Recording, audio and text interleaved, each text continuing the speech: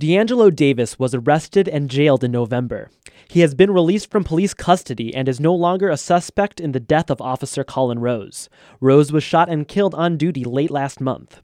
Wayne State University Police Chief Anthony Holt says the murder investigation will continue. It's been a round-the-clock, tremendous team effort by the Detroit Homicide Task Force, as well as community supports, as well as the university campus, which remains very safe. And I want everybody to know that I am confident that the correct suspect will be brought to justice.